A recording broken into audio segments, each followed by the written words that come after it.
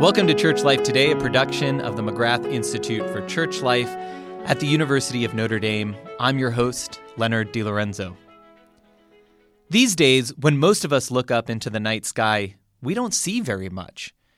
Sure, there are maybe a few hundred stars visible, and if we're outside the reach of the light pollution of cities, we see more, even the faint white band of some of the Milky Way's billions of stars. We may pick out a constellation or two, while those who've studied a bit of astronomy see patterns all over the place. Now and again, you or I may look up there and wonder if there is any life out there in all that vast space around one of those faint white lights dotting the darkness. When Dr. Karen Oberg looks up at the sky, she sees more than just about anyone else on Earth. When she asks the question about the possibility of life somewhere out there, she knows what to look for and how to look for it. Dr. Oberg is professor of astronomy at Harvard University, where her research focuses on astrochemistry and the processes of star and planet formation. Her expertise gives her a unique view on the composition of habitable planets, ones in which it would at least be possible for life as we know it to exist. Of course, all her work of looking way out there also bears tremendously on our understanding of what it means for us to have life here on this planet. While I'm sure it doesn't surprise anyone that in Dr. Oberg, Harvard boasts of one of the leading scholars in her field, what may surprise you is that she is a practicing Catholic who serves on the board of directors of the Society of Catholic Scientists. Today's show will be the first of 2 consecutive episodes with Dr. Oberg as part of a short series we are running on the relationship between science and religion. In our conversation, we'll move between her work, some questions that many of us may have for someone with her expertise, and the story of her own faith journey of coming into the Catholic Church during her formative young adult years while already deeply engaged in serious scientific pursuits. Dr. Oberg, it's an honor to have you join us today. Welcome to the show. Delighted to be here. So you're an astrochemist, and I know what chemistry is, and I know chemistry is hard. So I'm guessing that putting astro in front of it only makes chemistry harder. And I was wondering if you could let the rest of us know what exactly astrochemistry is. Well, first I would say that your prejudice would be wrong. Oh. So actually when you take chemistry to space, it gets much simpler. And it gets much simpler because in space there's not that much stuff around between stars, which means that the kind of chemical reactions you can have is quite limited. So while here on Earth we have millions and billions of chemical compounds, known chemical compounds, when we look in space, we know about 150 different chemical compounds. So it is actually simpler. But that being said, it's harder to get your hands on it, though. It is more difficult to observe. Okay. So what astrochemistry is? Well, first of all, I mean, I already said it, but there is chemistry in space. That is, there is molecules, there are chemical reactions going on right now in the material between stars. Mm. And astrochemistry is the study of those reactions and how they affect things like star formation, planet formation, origins of life, whether there's life elsewhere. Very interesting. So in the space between stars, and we're talking now about mostly unimaginable distances for most people. So how do you even detect the chemical materials between stars? These are places that are very far away. They're not places we can travel to or will be able to travel to anytime in the near future. Right.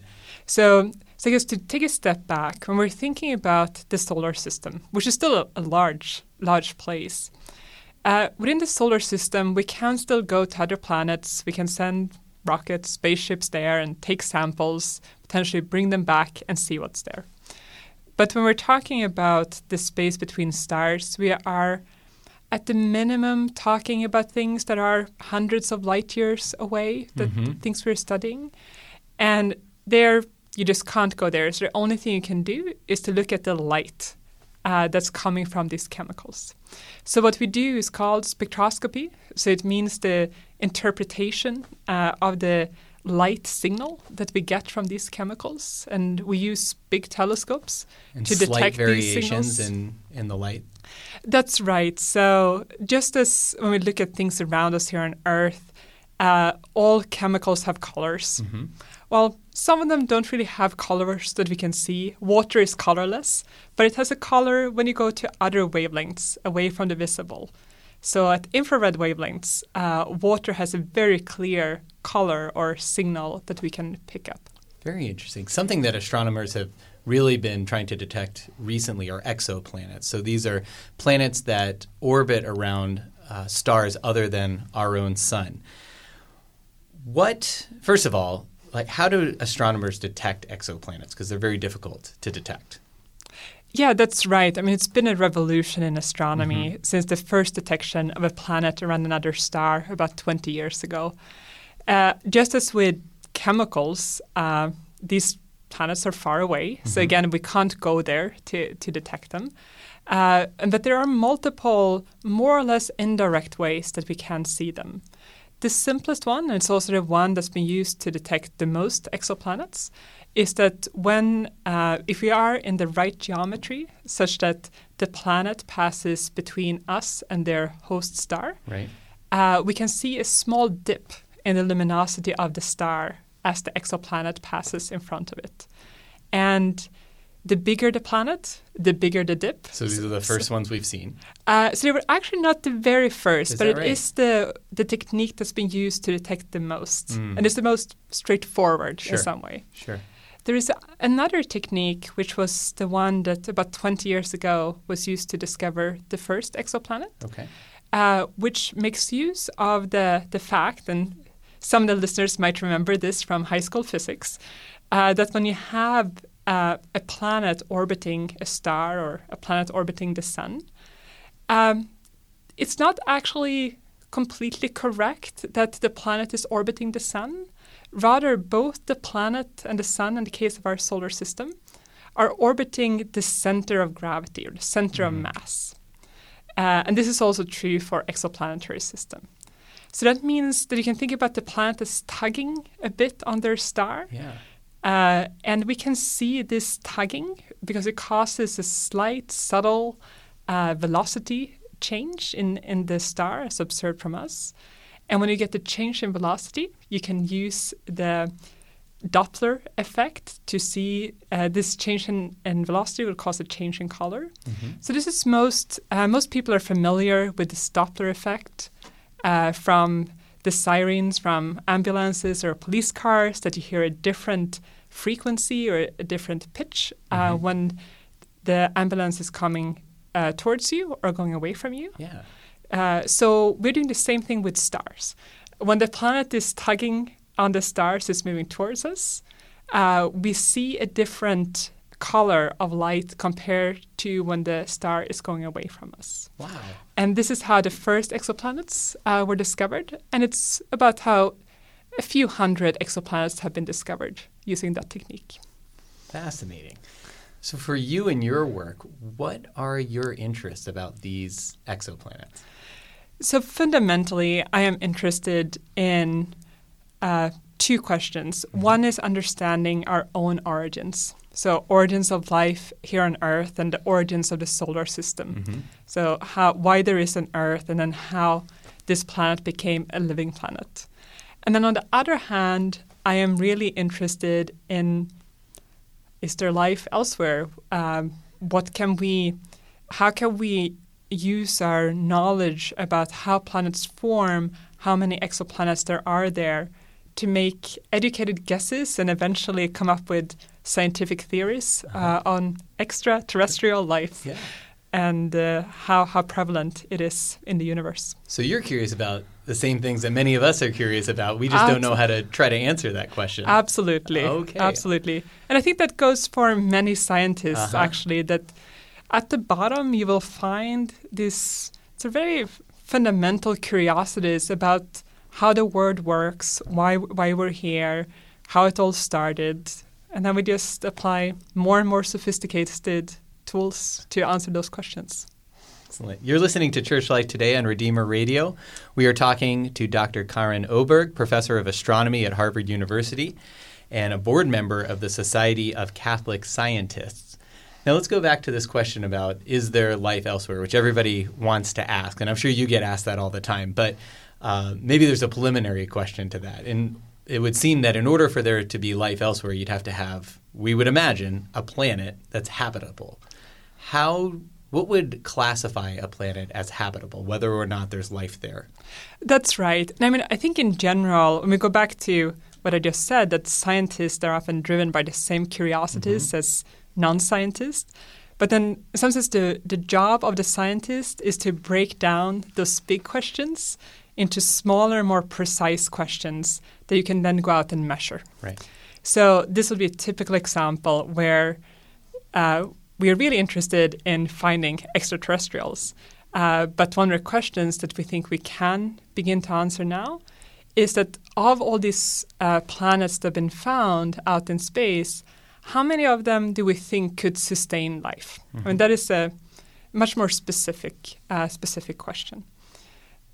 We do indeed think you need a planet for life, and we think you need actually a very specific kind of planet for life. That it's not by accident that in the solar system, the Earth, for all that we know, is the only living planet. Mm-hmm. So the first thing we think you need is water. Water here on Earth is obviously very important. So it might seem like we're being unnecessarily, I guess, Earth-centric by thinking about water elsewhere as well. But the reason we think water is going to be one of the key ingredients is not actually because of how life works here on Earth, but it's really because of chemistry. So we think that the origins of life here on Earth was preceded by a more and more complex chemistry, and then somehow that complex chemistry transitioned into simple biology. I mean, that's what we imagined happened here. And if you want to have a complex, interesting chemistry, you need to bring a lot of different substances in relation to one another, in connection with one another, within a single solvent. Mm-hmm. And of all the solvents we know, water is the best one. Okay. So we need water. And we need that water to be liquid, which means the planet cannot be too hot and it cannot be too cold. Okay. It must reside in the so-called habitable zone where you can sustain liquid water. Mm-hmm. And then the third ingredient is that you need some of those different chemical compounds to be there to actually get this chemistry started. So different kinds of organic molecules. So I think those are the minimum requirements that is needed for an origins of life on the planet. Okay. What are you seeing in some of these exoplanets? I know that's a lot to look for, and I imagine in the first glimpse, the first 100 glimpses, you don't see all of the things you need to see, but what are you seeing? That's right. So currently we can do a couple of things with in exoplanet science. We can tell that they're there, and we can tell that pretty much every star has a planet. Okay. So that's There's no stars awesome. Out there just by themselves. They all have something orbiting around them as far as you can see. So we can't see all kinds of planets around stars. Right. So this is a statistical argument. Okay. But somewhere between 50 and 100% of stars have planets around them. Okay. So it's basically all of them. Oh, sure. Let's round up. Yeah, let's round up. So we know that. We can also tell where the planet is. So whether it is sitting in this so-called habitable zone where you can maintain liquid water. Okay. And there it's fewer than 100%, probably somewhere between 1 and 10% of stars have a planet. 1% and 10%. Between 1 and 10%. So this is a harder statistic to observe. And those are the ones in the habitable zone. That's the right distance from the star. That would still give us something like 1 billion planets in our galaxy that are habitable. So we're still You're good. Not running out of things to look at then. Okay. Now, we cannot directly see what kind of chemistry is on these planets yet. We can for the biggest planets, like the Jupiter-sized planets. We can tell that many of them have things like water, methane, CO2, basically the same things that we see in our solar system. But for the Earth-sized planets, we will need a new a new generation of telescopes to go after their composition. Very good. But it doesn't stop there. There's more. There's more. Tell me more. So we can still say something about the probability of them having water and organics. And we can tell that by observing the conditions within which these planets form. And that we can do with current telescopes. And we can, for example, say that water is extremely abundant. So these planets are very likely to have water. We can also say that organic molecules are very abundant in the material that these planets are assembling from. So they're also very likely to have a rich organic chemistry. So, I mean, it's going to take some time before we see it, but already we can say that the probabilities are looking very good. Okay, so promising data that a lot more to follow up on. Absolutely. What do you think, this is maybe taking a little bit outside of what you observe and what you can study, but what do you think people are interested in or worried about related to this question of finding life elsewhere in whatever form it might be, bacteria or all the way up to humanoid type life? Yeah, let's start with bacteria. Sure. Or other even simpler life forms. I have not heard anyone who is really that concerned about that. Scientists are really excited also about that because it would tell us something about the origins of life. We have a scientific hypothesis on how life originated here on Earth. As I said, you start with a simple chemistry, you somehow evolve into more complex chemistry, and at some point you transition to a system that has the function of a living system, and you call it life. We do not know how that transition happened here on Earth, or even most of the steps leading up to that. So finding even simple life somewhere else would be scientifically super exciting. It would really tell us something about our own origins. I think that where maybe some of the anxiety comes in, especially for people with a religious background or religious faith, is when we're talking about intelligent extraterrestrial life. I think there we are touching upon questions of our own uniqueness, our relationship with God, what the incarnation really did for us, how we are saved through the incarnation, how important it was that Jesus was of the same blood as us for this salvation to be effective, whether there was one incarnation, whether it could be multiple incarnations, and then was our incarnation really as cosmically significant as we tend to think of it, and as Scripture and this Catholic teaching seems to state. So I think that's where all perhaps the anxiety comes in. I think for just life or sort of non-rational life, I see only excitement. You see only excitement. Great. One of the ways I've heard that question asked, and it's the title of a book, is Would You Baptize an Extraterrestrial? Right. This is by the astronomer at the Vatican, Brother Guy. That's right. And if I remember correctly, his answer was yes. But in some ways, it's a similar kind of question to what you find in the bottom of the ocean, which we haven't even, not even the bottom, like anywhere in the ocean, many forms of life that we perhaps haven't even found yet. I think it is somewhat different when we're talking about life here on Earth. First of all, we think there is a common ancestor for all life, here on Earth. So it certainly reveals something about, some beauty that God wants to show that is not shown by any other creatures. It's still important. It can tell us something about evolution, but it doesn't really tell us about the origins of life. And I don't expect anyone is worried about finding rational fish down at 10,000 feet. I mean, I don't think that's a general anxiety. Well, I think when we're talking about extraterrestrial life, both of those are there, both the extra knowledge and the potential of finding other rational beings. Excellent way to put it. You're listening to Church Life today on Redeemer Radio. We're talking to Dr. Karen Oberg, professor of astronomy at Harvard University, where she's also the head of the Oberg Astrochemistry Lab.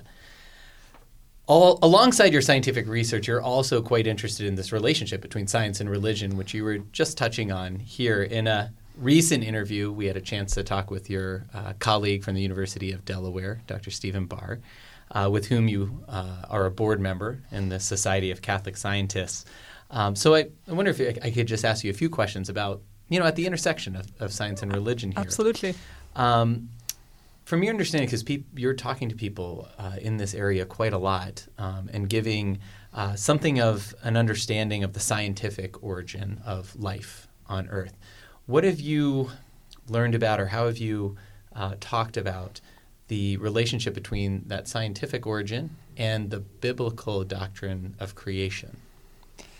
Yeah, so I have never seen any conflict between the two. I mean, I guess it's a starting point. So for me, it's been more of an intellectual exercise to find out what the perceived conflicts are and come up with answers to them than addressing anything that I found myself to be troubling. Okay. So I was a scientist before I was a Catholic, and that was in no way a hurdle from entering into the church. Really? This seems to go in the opposite direction of the typical narrative, right? Like the deeper you get into science, it's assumed that you would fall away from faith, but you found no obstacle. I found no obstacle, but also it wasn't really science that led me to God. I think the same obsession for truth led me to God as led me to a scientific career, but there's sort of parallel obsessions with truth. We can come back to that, I guess, in a minute. Sure. But to go back to the science and religion question, I think a lot of the problem and where people ask me the question where they're coming from is that they're seeing God and natural causes as in competition with one another. So if you have that, you get a better and better scientific explanation, you seem to have less and less need of God. Or if you're going to be faithful to God, you have to sort of close your mind to some of the scientific discoveries or be anxious about some of the scientific discoveries. I don't think that goes very well with a traditional Catholic understanding of creation, where God is indeed the cause of everything. But he has given creation this wonderful dignity of, in some sense, causing its own unfolding. So even though God is the cause of everything, we can still talk about creation of new structures, of life emerging and the like through natural causes, without having that be in the competition with the ultimate cause that is God. There's sort of side by side or underpinning these natural causes. That was how I thought about it, I think, intuitively when I started thinking about Christianity. And I have found no reason to leave that way of thinking behind. Really beautifully said. I love what you said, especially at the beginning, that the conflict isn't just obviously there. And I think maybe that's the first place where we typically err, is that we think the conflict is just inherent, and now we have to try and deal with it. But you, as I heard you saying it, you have to listen to what the perceived conflicts are and then respond to those, because it isn't actually just apparent that there are conflicts. Absolutely. As I said, I think there's nothing in our tradition that should teach us that there is. If anything, I mean, there are, of course, a couple of well-publicized conflicts. Sure. The fact that there's only one or two that we keep going back to should ring a bell that maybe those are the exceptions rather than sort of the main story. Could you take us through one of those and maybe... I mean, the Galileo affair Great. is the obvious one. Yeah. Since I'm an astronomer, Right. I'll take that one. Good. Which I think part of what happened there is that theologians in the church married some of their theology to an Aristotelian physics. And as the more and more evidence was pointing to that the Aristotelian physics was not a good explanation of the cosmos, they felt that some of their theology was threatened together with the Aristotelian physics, and therefore became quite defensive. And I think that is at the heart of the Galileo affair.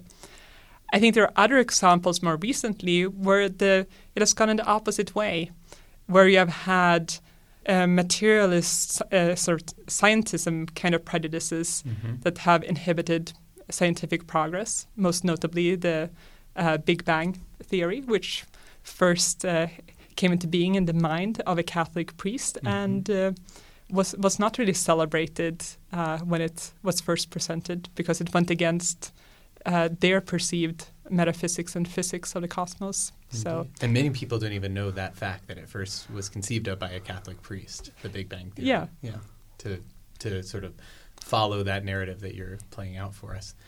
Well, we've actually come to the end of our time, and I feel like we have so much more to talk about. So perhaps we'll have to have a sequel to this conversation if you'd be open to that in the future. I'd be happy to. That would be great. Thank you so much for sharing your time with us. We've been speaking with Dr. Karen Oberg of Harvard University on the Faculty of Astronomy there, where she also leads the Oberg Astrochemistry Lab, and she serves as a board member of the Society of Catholic Scientists. Thank you, Dr. Oberg, for sharing your time with us today. Thank you.